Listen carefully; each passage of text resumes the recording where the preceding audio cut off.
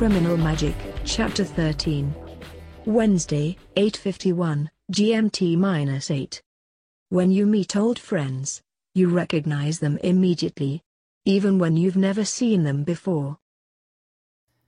Passing into the lab, Bill tries to refrain from judging the situation at hand. Great, he thinks to himself. Now I'm a babysitter. I'm that special wild horse desperately looking around for a saddle. I got shit to do besides making sure Princess Lost here gets a good feeling about herself.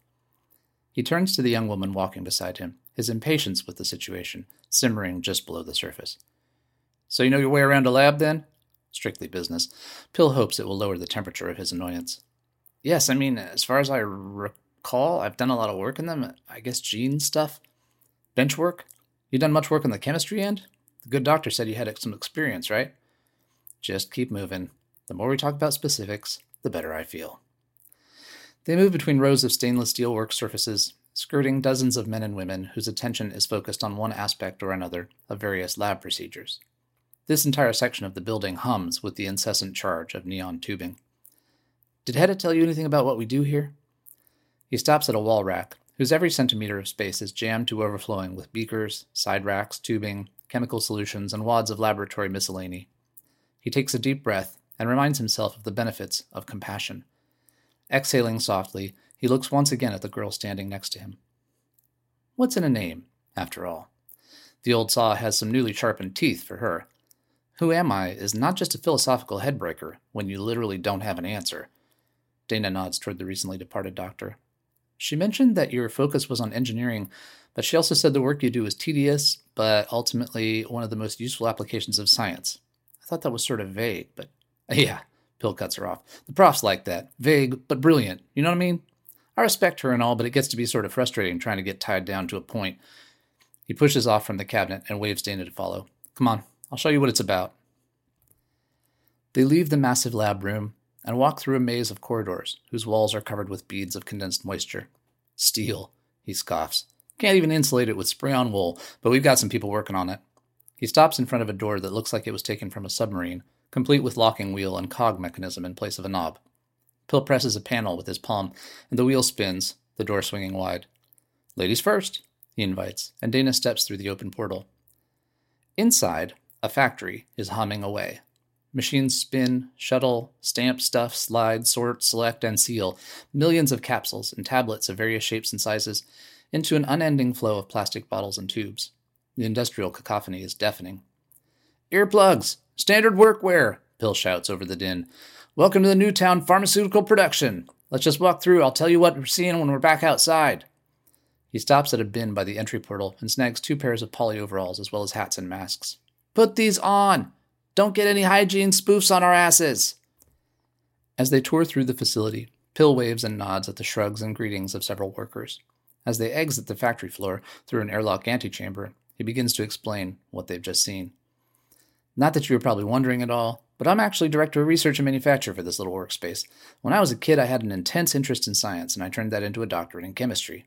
He ushers Dana out of the lock and continues filling her in as they make their way down a series of halls. Got my chops for the lab thing honed during practical pharmaceutical work, you might say. I had a drug habit, so I built a drug lab. Like a hometown one-stop shop for junkies. He hesitates and looks straight into Dana's lucid eyes. Never could do the retail addict thing. Anyway, that was a long time ago, and now, here we are. I see, Dana says. So basically, you're here to make drugs? More or less, but not just any drugs. See, Dana, down here, we take social equity sort of a lot more serious than the do-gooders uptown.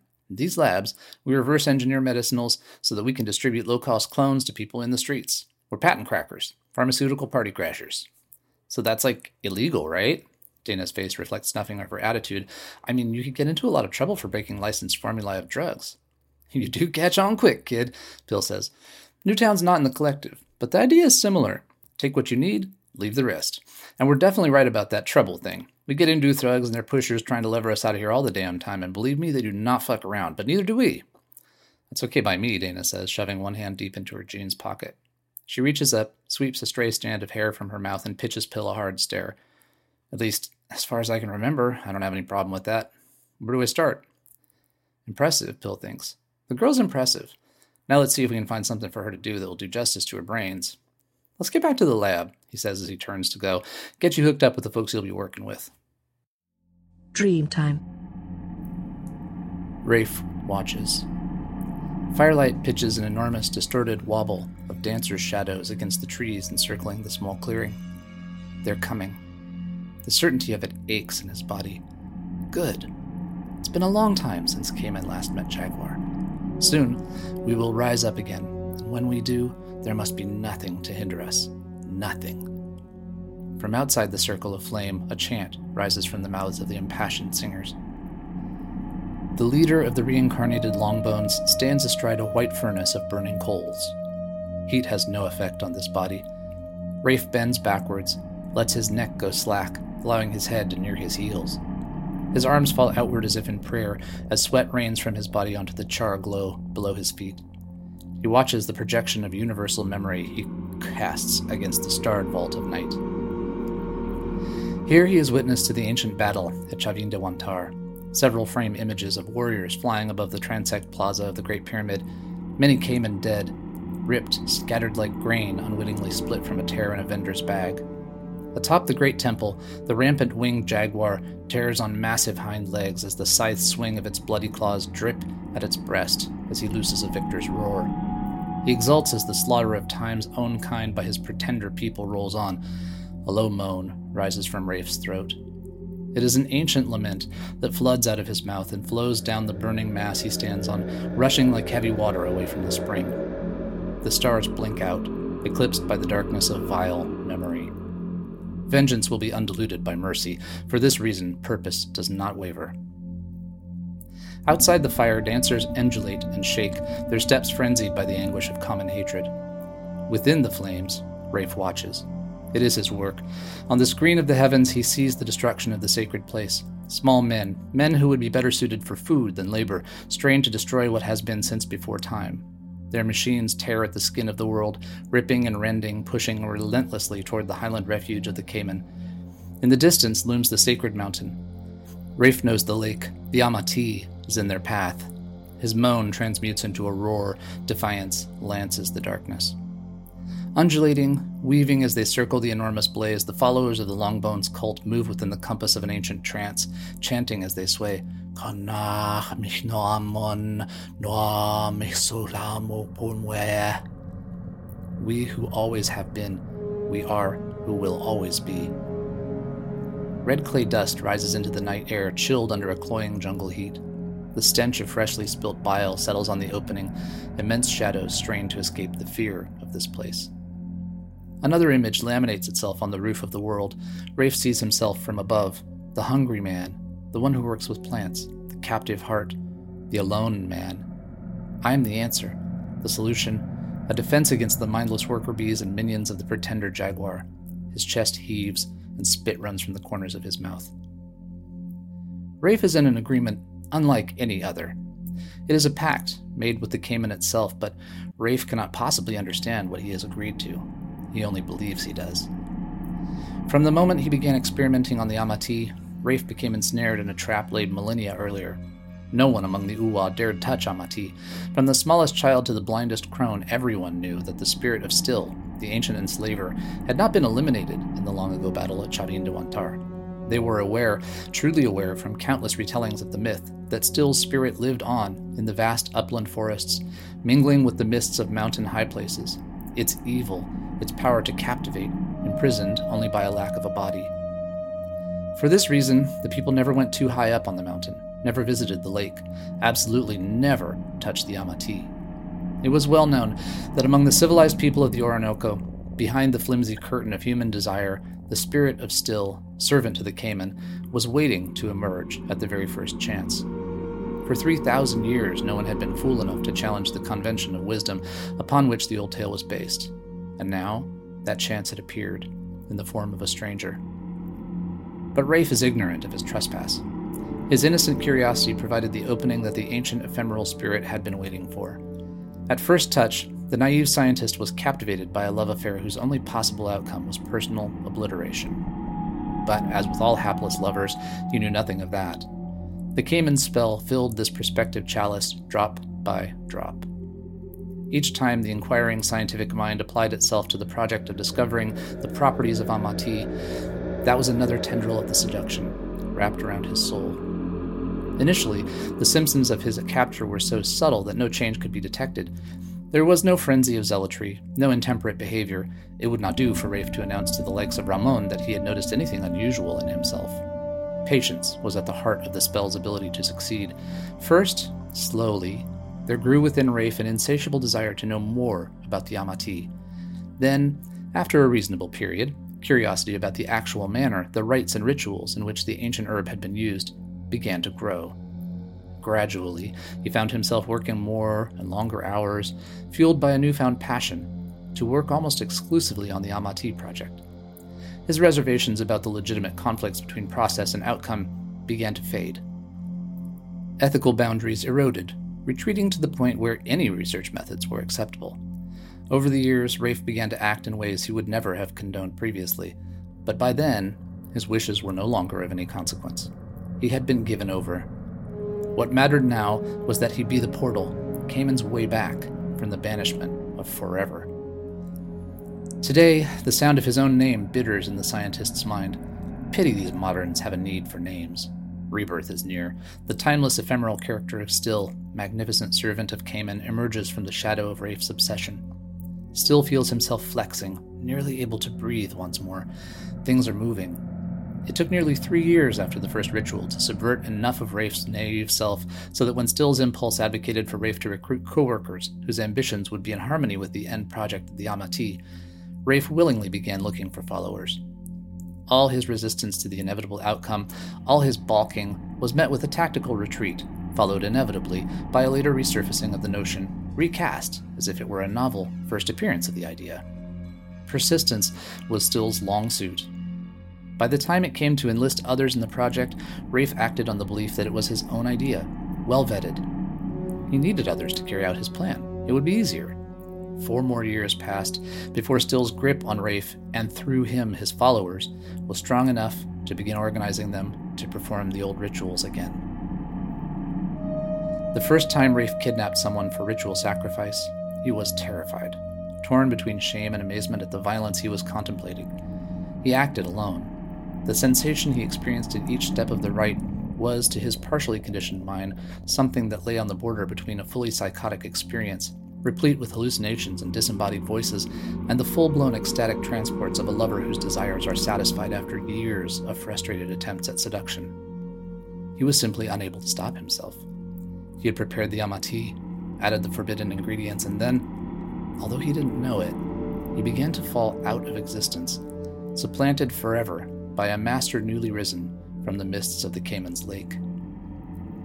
Later, when Rafe began his first tentative exploration for adherence among his lab workers, he was surprised how easy it was to convince a prospective novitiate to sign on. With great care, and over a long period, he had managed to recruit 11 followers. If any shame remained in what was left of Rafe Kohler about what he was creating, it was well disguised behind a relentless pursuit of the goal. Once, Rafe found himself marveling at the ease of convincing ordinary-seeming men and women that murdering innocents was an acceptable part of any goal. It appeared to him, in an unusually reflective moment, that men's willingness to sacrifice the well-being of others for a measurable increase in their own was a depressingly reliable constant in the human character. The aspect of Rafe that was supplanted by Still would have found nothing novel about such a discovery. Still's master, the Cayman, had long relied upon the knowledge that ego, the central aspect of the will to power, is easily lured to extremes in its pursuit of promise, as lewdly grand as that of eternal life. Of all the gods Still had seen worshipped, the self was inevitably the one with the greatest number of adherents.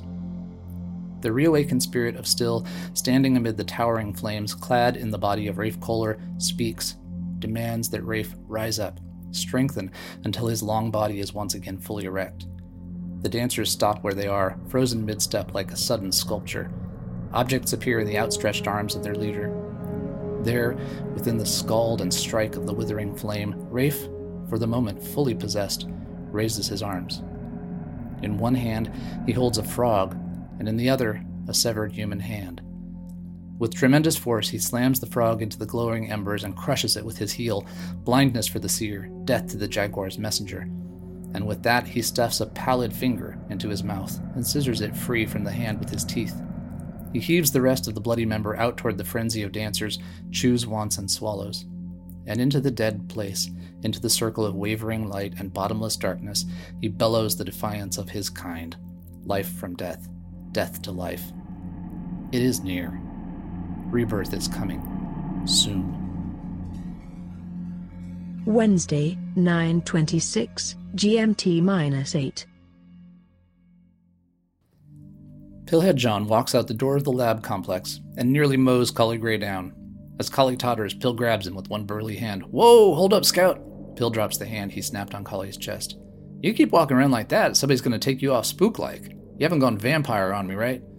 "Sorry, man," Cully apologizes, rubbing his eyes. "Lots of coffee, next to no sleep, bad combination for paying attention." "You want to stay out of the street with all that happening." Pill throws an arm around the smaller man. "Which way you going? Let me bodyguard you for a while. Had some shit I was wanting to run by you anyway, alright?" "Sure, yeah, tell me what you got, Phil, my boy. I'm fully tuned to your channel, at least until I fall unconscious." Cully shakes his head, as if to clear it. "When are you going to get off my ass with that Phil thing, man?" Pillhead asks. "Makes me feel like a dog that lost his name tag." He kicks idly at the ground. "Anyway, here's what's up. Are you plugged into how many people who have never drifted a day in their lives are showing up in the precinct these last few weeks?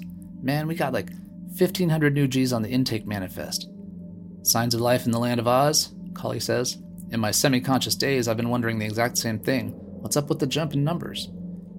An amazingly short woman, dressed in plumber's pants and wearing a belt hung with a dazzling array of test equipment, accosts the two men, blocking their progress down the outside corridor.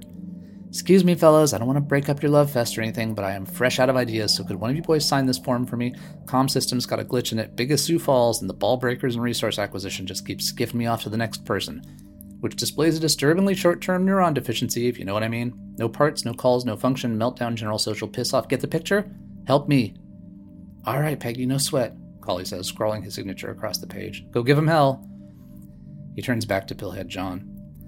"When I put this question to Alden over at Intel, he just shook his head. He said he was tracking it, but he wasn't sure what was going on. I know, we spent a metric shit ton on security, so our little rabble hood doesn't get waylaid Gaza style, but I'm not thrilled with the meager return on investment of all this, particularly when this kind of shit is going down." Alden said it looks like there's a full-court press on several Indu sectors to discharge as many inessential laborers as possible. It makes no sense. I mean, right now the demand cycle's at a 5-year high. There's so much compression in the system, it's practically impossible for the manufacturers to keep up. Does that include imports? Pillhead pinches the subject a little harder. Because if it does, then maybe what we're looking at is a good old-fashioned squeeze play. "Tell me more," Cully says. "Check it," Pill says. "The Indu boys are down here sniffing for a way in. Poking, prodding, hoping to get under us and turn us over, right? Problem is, we got resources. Pushback. So along comes some newbie right out of prep school who sees things like an accountant. You want to flush this white trash metropolis right out to sea? Work it to death. They control the housing inventory for their workers, right? Low-wage earners got no hold on a mortgage. One morning, you wake up, your company job's gone, your house gone with it. You're on the street. What do? Where do you go? You end up here." They arrive at Cully's apartment. "Listen," Cully says, "I'm going to drop you off here. I just have to get some rest or I'm worthless to anybody. I'm hanging out the death to intruders sign and blowing everybody off for 24 hours, so they're not interested in a fight anymore. Just push needy people down our gullible, big-hearted throats until we choke. Is that it?" "Full house," Pill grins maliciously. "Vicious sick, man, but it's an excellent strategy. Press us both sides. Straight-up confrontation to keep us working the perimeter, mixed with a squeeze on our population. Gotta admire it in a weird sort of way." Pill looks up for a moment. A certain admiration of the calculus involved perks through his head. "That kind of thinking is the product of certified grade A pricks. It's genius. If I had the chance, I'd pin a first prize ribbon to the shirt of the grad school frat boy who thought this shit up. Sincerely, I would. Tack it to his shirt front with an ice pick." He glances as if some random idea was passing low overhead. That is, if I couldn't hire him first. Pillhead John shakes his head and turns to go, leaving Cully with a whole new problem to occupy his habitually sleepless nights. Wednesday, 13/12, GMT-5. Answer doesn't realize he's fallen asleep until he is jolted awake by a sharp crack from outside as the old plane hits a wash of turbulence. His reflexes stiffen his legs almost unconsciously in an unintentional flight reflex, giving his body, just an instant, the appearance of a bound rag doll in restraint. "Whoa, Chief!" Renee reaches over to contain Answer with one meaty arm. "That's a perfectly right and proper sound in this old lady. A little bouncing goes a long way when you're nigh on 80. Answer looks intently out of the cockpit window, catching a first glimpse of greenery below scattered clouds. "How long?" he asks as he relaxes back into his seat. You mean how long you been out, or how long we got to go? Renee grins. I ain't never known you to fall asleep around company, son. You must either feel mighty secure or mighty resigned. And to be honest, I don't know which I should worry on more, me. Why don't we leave out the speculation of the state of my psyche, okay? How long until we are on the ground? Answer grumps. You the boss, Renee drawls. Looking at around 25 minutes to the strip. Their turboprop skips a little lower, shuddering and bouncing a few more times before clearing the lowest cloud layer and opening up views of their destination. San Sebastian sits at the boundary between the Great Plains of northern South America and the tip of the Andes pushing up towards the Caribbean. The elevation gives something of a break to the otherwise sweltering temperatures of the rainforest further to the south and east, but the average day still manages to be miserable in ways that Answer and Renee can relate to intimately. From the air, the town looks something like the bullseye of an enormous green dartboard. It's little more than a collection of not impressive colonial-style buildings surrounded by rudimentary cobblestone streets. Somehow, it has become the home base of the ecotage movements in the area, especially Amazon Direct, the one that's managed to hold off the FARC and its quick response teams through a mixture of bravado and well-placed bribery. As a result of this relative liberty, the town has become an international cause célèbre, a tiny free state within the narcocracy of Colombia proper, attracting the best and worst of environmental movements worldwide. After a roundabout approach, Renee begins to drop the plane down toward a tiny runway on the outskirts of town. "Buckle up, y'all," he calls toward the rear of the fuselage. "You got yourselves a get-right-with-Jesus cowboy at the wheel." The plane grounds with an aggressive squeal at the tires and practically no sensation of actual landing. Renee taxis to the opposite end, where a small group of people stands waiting. Two of them are younger locals, both standing behind wheelbarrows, but one man stands quite literally head and shoulders above the others, obviously European or North American.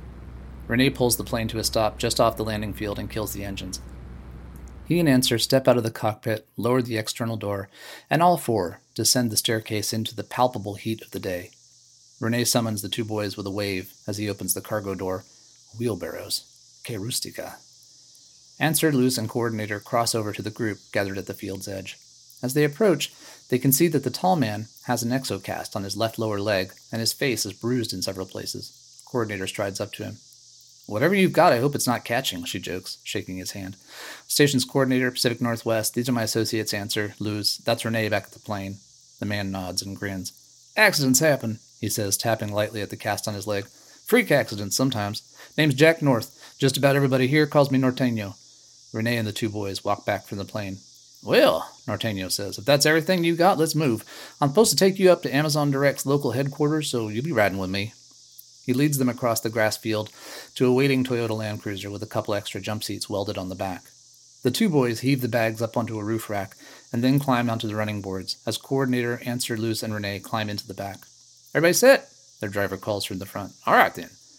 The engine coughs to life, and they head off onto a dirt road paralleling the landing strip that leads into the small town. Wednesday, 13:23, GMT-5. Rafe has never been fond of heat, and today is no exception. "Wouldn't even be here if it weren't for this business," he grumbles to himself. A deep uneasiness pervades his spirit. This is not good. These people... He pushes it out of his mind. It's a waste of effort. As far as Rafe is concerned, time away from the laboratory in Maracaibo is time wasted. The urgency he feels has become like an unremedied ache. It's as if he can't keep himself detached, but he yanks himself back to the moment. The collective is a force to be reckoned with, and to duck a meeting with its representatives would be needlessly provocative in light of his other interests. Sweat wrings his neck as the windless day punishes his impatience with its own natural carelessness. "Señor Rafe!" Ramon's voice comes from behind.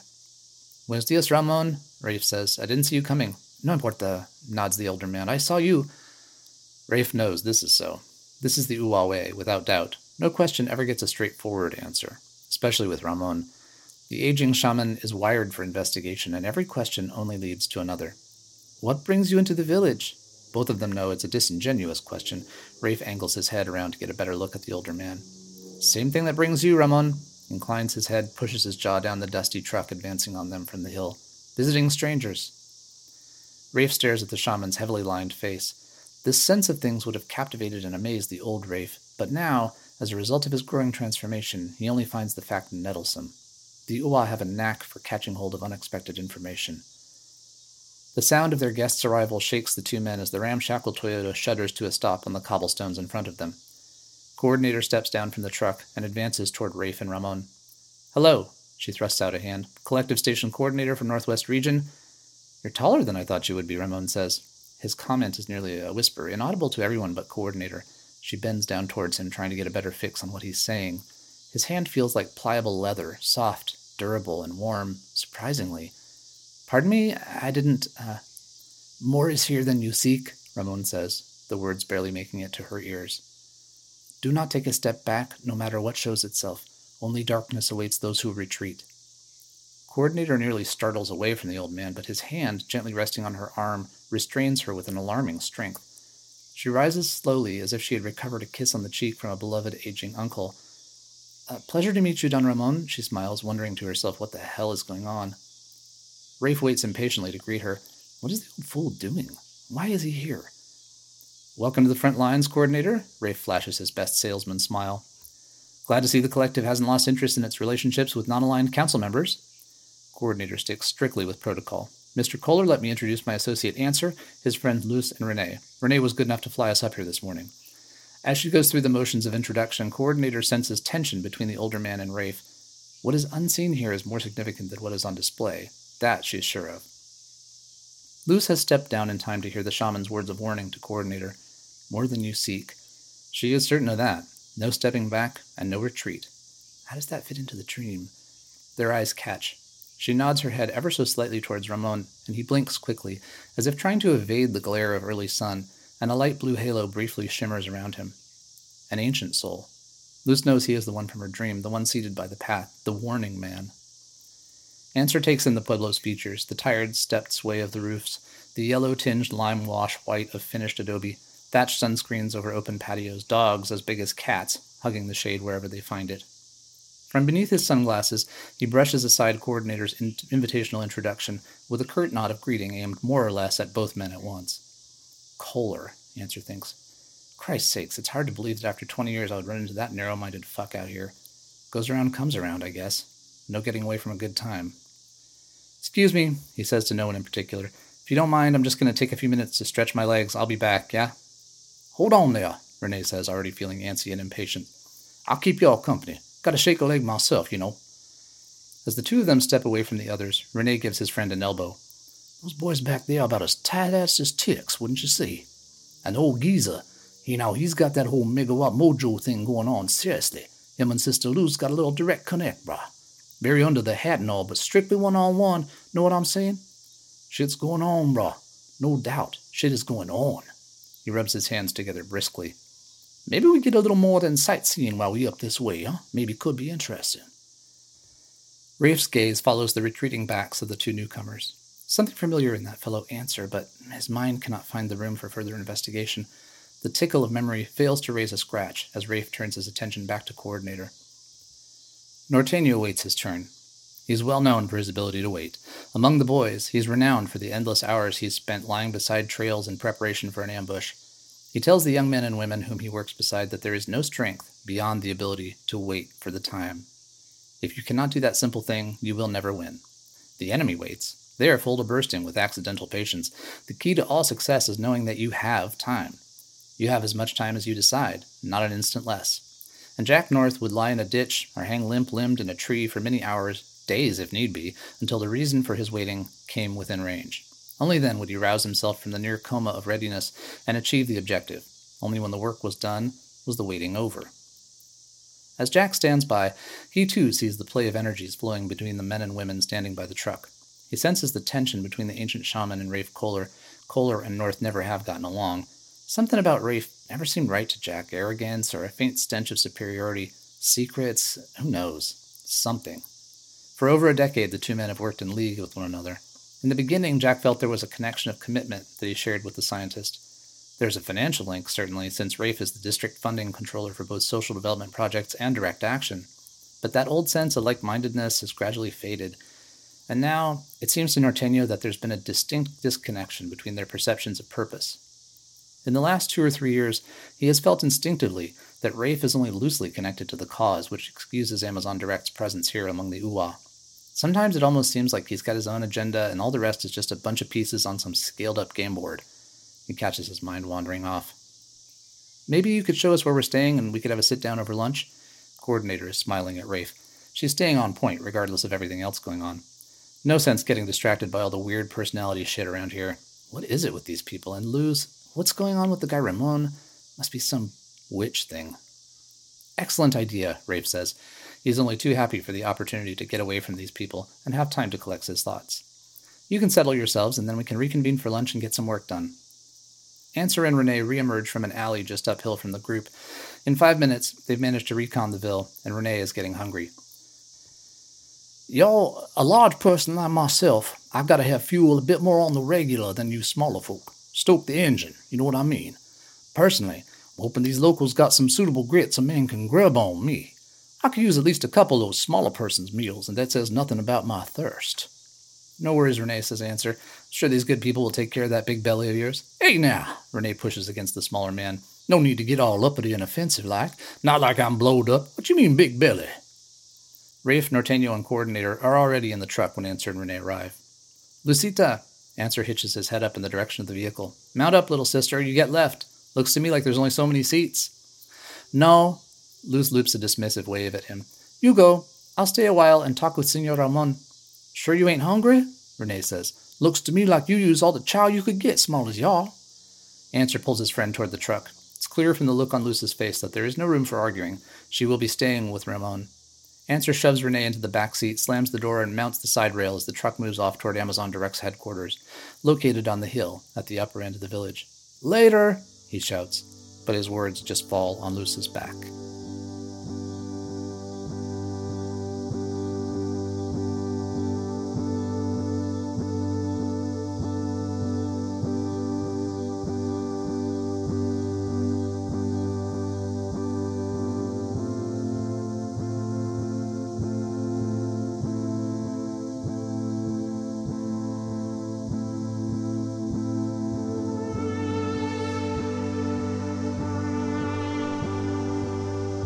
We will be back next week with Chapter 14 of Criminal Magic. Please join us for that, and if you like what you hear, please leave a rating and review, and tell friends about this podcast.